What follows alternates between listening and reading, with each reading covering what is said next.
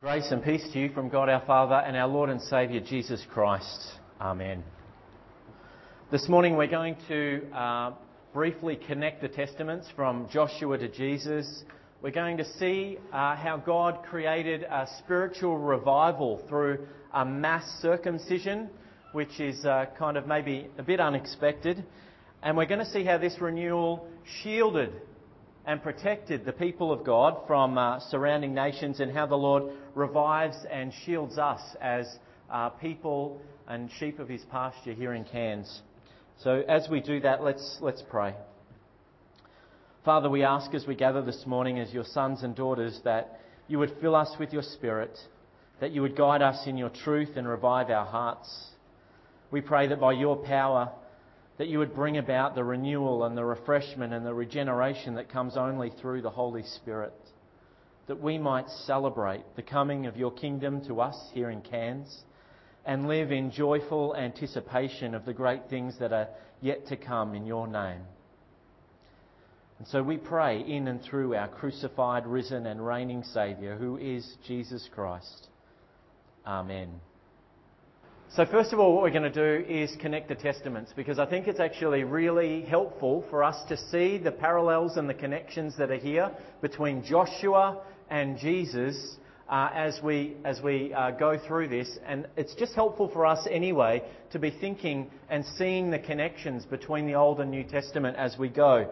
So Joshua stands as Old Testament scripture, and this book really shows God's faithfulness, that He always comes good on His promises, which is what I was trying to say to the kids. He always comes good, and He's on His promises and in His grace towards His people. He always does that. And also the events in Joshua, it's not just a parallel or a prefiguring or something like that. This is actually historical fact. This actually historically happened as God led the people into the promised land and out of the wilderness. And God was truly, really present to bless and protect them as they did so. So what you're hearing today is the historical mighty acts of God in the Old Testament. Powerfully relevant to our walk of faith as a contemporary Christian church here in Cairns. It really is. Now there's a strong connection though. There's a very strong connection with the big picture of the New Testament. That's a wonderful blessing for us to recognise and see today. And that is the connection between Joshua and Jesus Christ. And we pray in the name of Jesus, don't we? You know what Jesus' kind of Hebrew name is? Yeshua. Yeshua. And the Hebrew name for Joshua, well, it is a Hebrew name, but pronounced in the Hebraic way? Yeshua. Joshua. It's the same name. And it means that that name, Yeshua means Yahweh saves. God saves, okay? That's what it is. And so what you've got in Joshua today, as you look at him and hear what he's doing, there is a prefiguring of Jesus' ministry and the coming of the kingdom of God as we hear Joshua leading the people of Israel into the promised land. Very important. In Joshua, enemies are conquered and defeated and pushed back as Joshua leads the people into the land to take possession of it in accordance with God's covenant with Abraham, which you heard about. In Jesus' ministry, He enters the land with His disciples, but He enters in a different way. He enters and He's conquering evil spirits. He's conquering sin and death and the devil. And He calls people to repent and believe the good news and enter into His rest. And that rest that Jesus offers in the New Testament isn't a geographical pinpoint on the map. It's not the land of Canaan. It's actually a person in Himself, that you find rest for your souls in Jesus Christ. So Joshua goes in and with the commander of the Lord's army, he takes the land of Canaan, moves in, the enemies are defeated and conquered and moved out.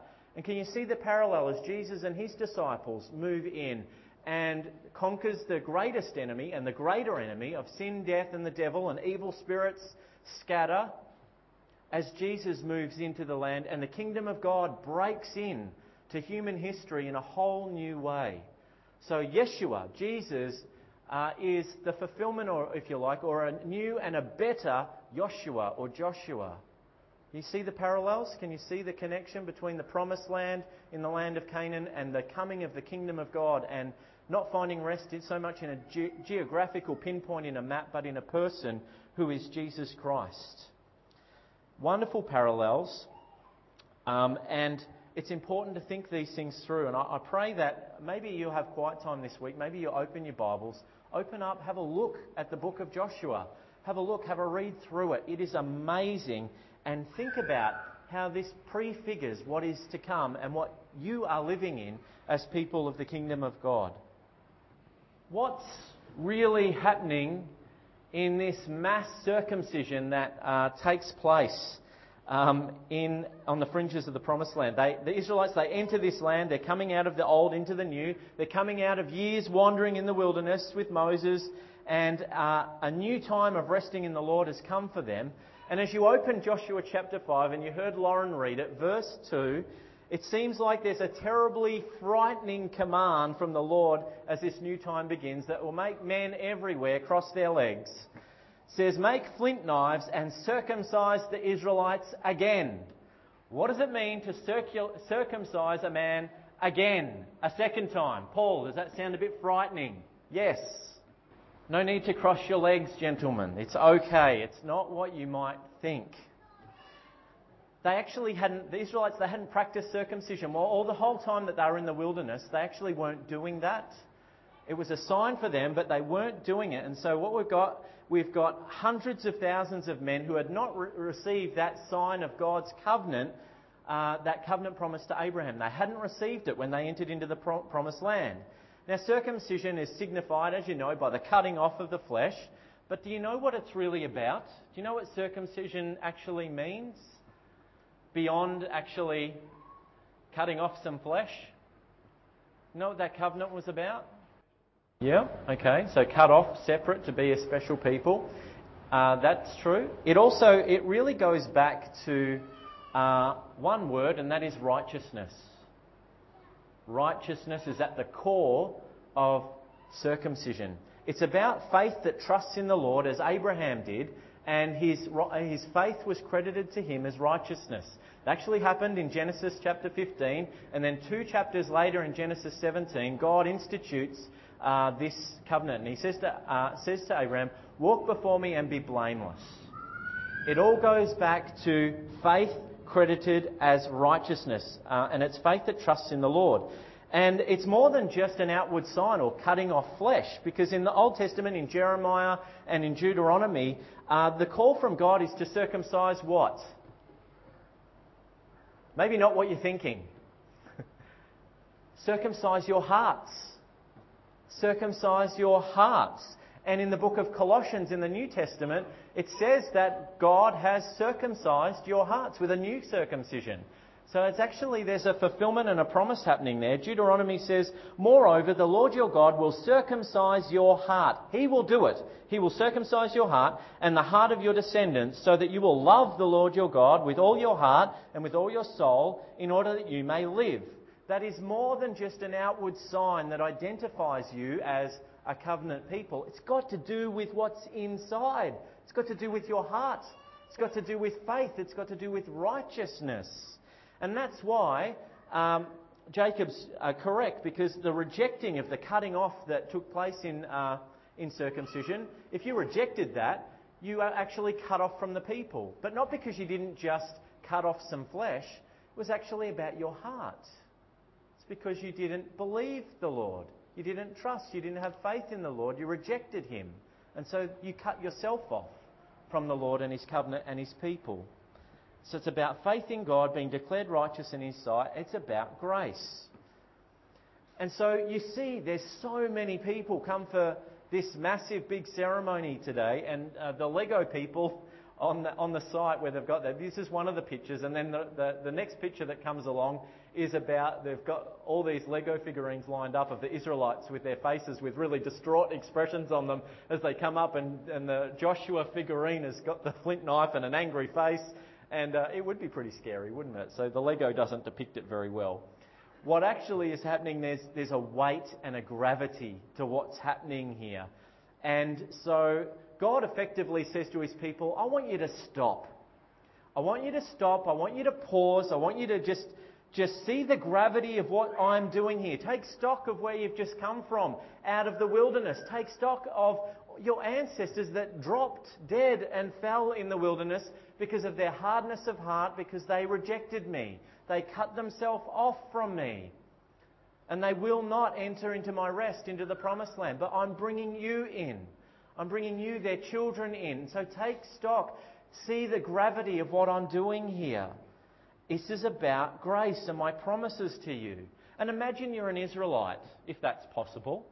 Imagine you're an Israelite after 38 years in the wilderness. That's a very long camping trip. It's a very long camping trip. You've been pitching your tent all that time. You've been eating manna. And you're now about to receive these promises. And I reckon I'd be getting a bit antsy. I'd be wanting to get in there and maybe build a house or plant some crops, raise some animals. I've been eating manna for 38 years. I want some meat. I want to celebrate Passover. I want to eat the produce of the land, the food, massive big feast. It's going to be exciting. Retirement, security, bit of safety, all these promises of God. And maybe, God too, huh? God is saying to this generation and to each one of us, we need to recognise the spiritual realities that are going on in our lives. You guys need to pause, take stock of what I'm doing, all the stuff going on around you, all the noise needs to stop, and see what I'm actually doing. And so he gives them pause, and 700,000, or thereabouts, 700,000 men were circumcised that day. And that's why when Lauren said Gibeath Horoloth, that's actually Hebrew for mountain of, or hill of foreskins. You circumcise 700,000 people, you're going to get a bit of a mound. Sorry if that's a bit gross, but it's a reality. And those men are in need of a bit of space, a bit of healing, and a bit of quiet. You don't want a Canaanite army coming storming in on you after that's just happened to you. And we hear about Shechem. You might have heard about Shechem in the Old Testament. As they're travelling, there's a group, community that actually want to take his sister. And Shechem and his brothers say to this group of men, it would be a disgrace for us to do that because you're not circumcised. And so we want you to come out and you be circumcised, and then we'll dwell with you and you can have the sister and that'll be all good. And the men say, this sounds like a pretty good deal, okay? And they come out and they're circumcised. And then as they're healing, Shechem and his brothers go in and slay them all because of what they'd done. Was actually a disgrace. So you actually don't want to have an army coming in while you're trying to heal from that kind of thing. But what God did is he created this space for them. And he protected them by melting the hearts. I love that term. He melted the hearts of the kings of the Canaanites so they wouldn't come and attack them. What you're seeing today is God moving powerfully to protect the Israelites here so that nothing will get in the way of them receiving his gracious promise of rest in the land. He does the same for you. He protects you. You can't even see all the things that he's at work doing, protecting you and shielding you from the things going on in your life, that you might receive his glorious and gracious promises. And so he does that. He creates space to be with his children for this great time of spiritual refreshment, this time of reconnecting with God in meaningful ways too, that actually express their devotion and their response to his grace. And he also protects them and shields them from ridicule. Have you ever been abused or ridiculed for your faith in Jesus? You ever copped a bit of flack because you're a Christian? Remember Janelle telling me a story. Next slide. Janelle told me a story about when she was growing up in Hamilton, Victoria, and she went to the tiny little school, the little Lutheran school, Good Shepherd College. And in there was a really big Catholic school called Monterey. And as they would go, the Monterey kids would call the Lutheran kids boxheads. Why do you call them boxheads? I don't know. I don't think Janelle understands why they called them that either to this very day. But they called them names. So the kids from this little Lutheran school, they all got teased by the Catholics, called boxheads. But there are worse things. There's worse ridicule, isn't there? There's worse things than that. Sometimes in families there are Christians, and you may be one of them, that actually lives in constant suffering and taunting and even abuse from their own flesh and blood on account of Jesus Christ. There are people who face ridicule from their friends because they want to honour God with their body, or they say no to excessive behaviour because they know that self-control is a fruit of the Holy Spirit. And so they may be isolated from their friends. They may be taunted, teased, called a holy Joe, taunted and mocked for the name of Jesus because they want to stand up and actually say, I believe in Jesus Christ, the Son of the living God. He's redeemed me. I want to honour God with my body. I want to honour God with my life. I want to walk with Him. And they get isolated for that. You know, there are Christians who live in shame because they've made mistakes which people won't let them forget, and that they throw it in their face over and over and over and over again. But I think you also know that as a member of the body of Christ, it's not just about you. It's also about us and we. As people who are united in the Holy Spirit as God's children, there is a we factor. So when one suffers, we all suffer. So when the church, which is the body of Christ, is said to be a crutch, so weak people can stick their heads in the sand, that's spoken out against you as a member of the body of Christ. When the church is said to be full of hypocrites, pedophiles, abusers, that accusation and condemnation affects you as a part of God's family.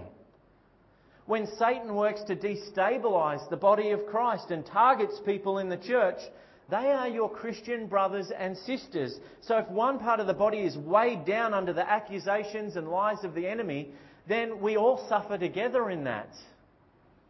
And hopefully we all pull together for the support that we have and find and discover in the unity of the Holy Spirit. And the people in Joshua 5, they identify with this so closely because these people are so very aware that the Egyptians, they saw the Lord leading them out of Egypt so that they might die in the wilderness, and that the Lord's promises would become null and void. And because they weren't being circumcised, that was a disgrace to them. And all those who knew that was a sign of God's covenant between God and His chosen people, would mock them for it. And it's like someone walking up to you and saying, you know, God hates you. He hates you and He's going to lead you into the desert so He can kill you. Or you think you're really going to find security and rest in your God, you're kidding yourself. Or beyond that, you don't even have the sign of His covenant. You're not even part of His promise of grace. You imagine hearing those words, and you know where those words come from. Not flesh and blood, but rulers and authorities and principalities.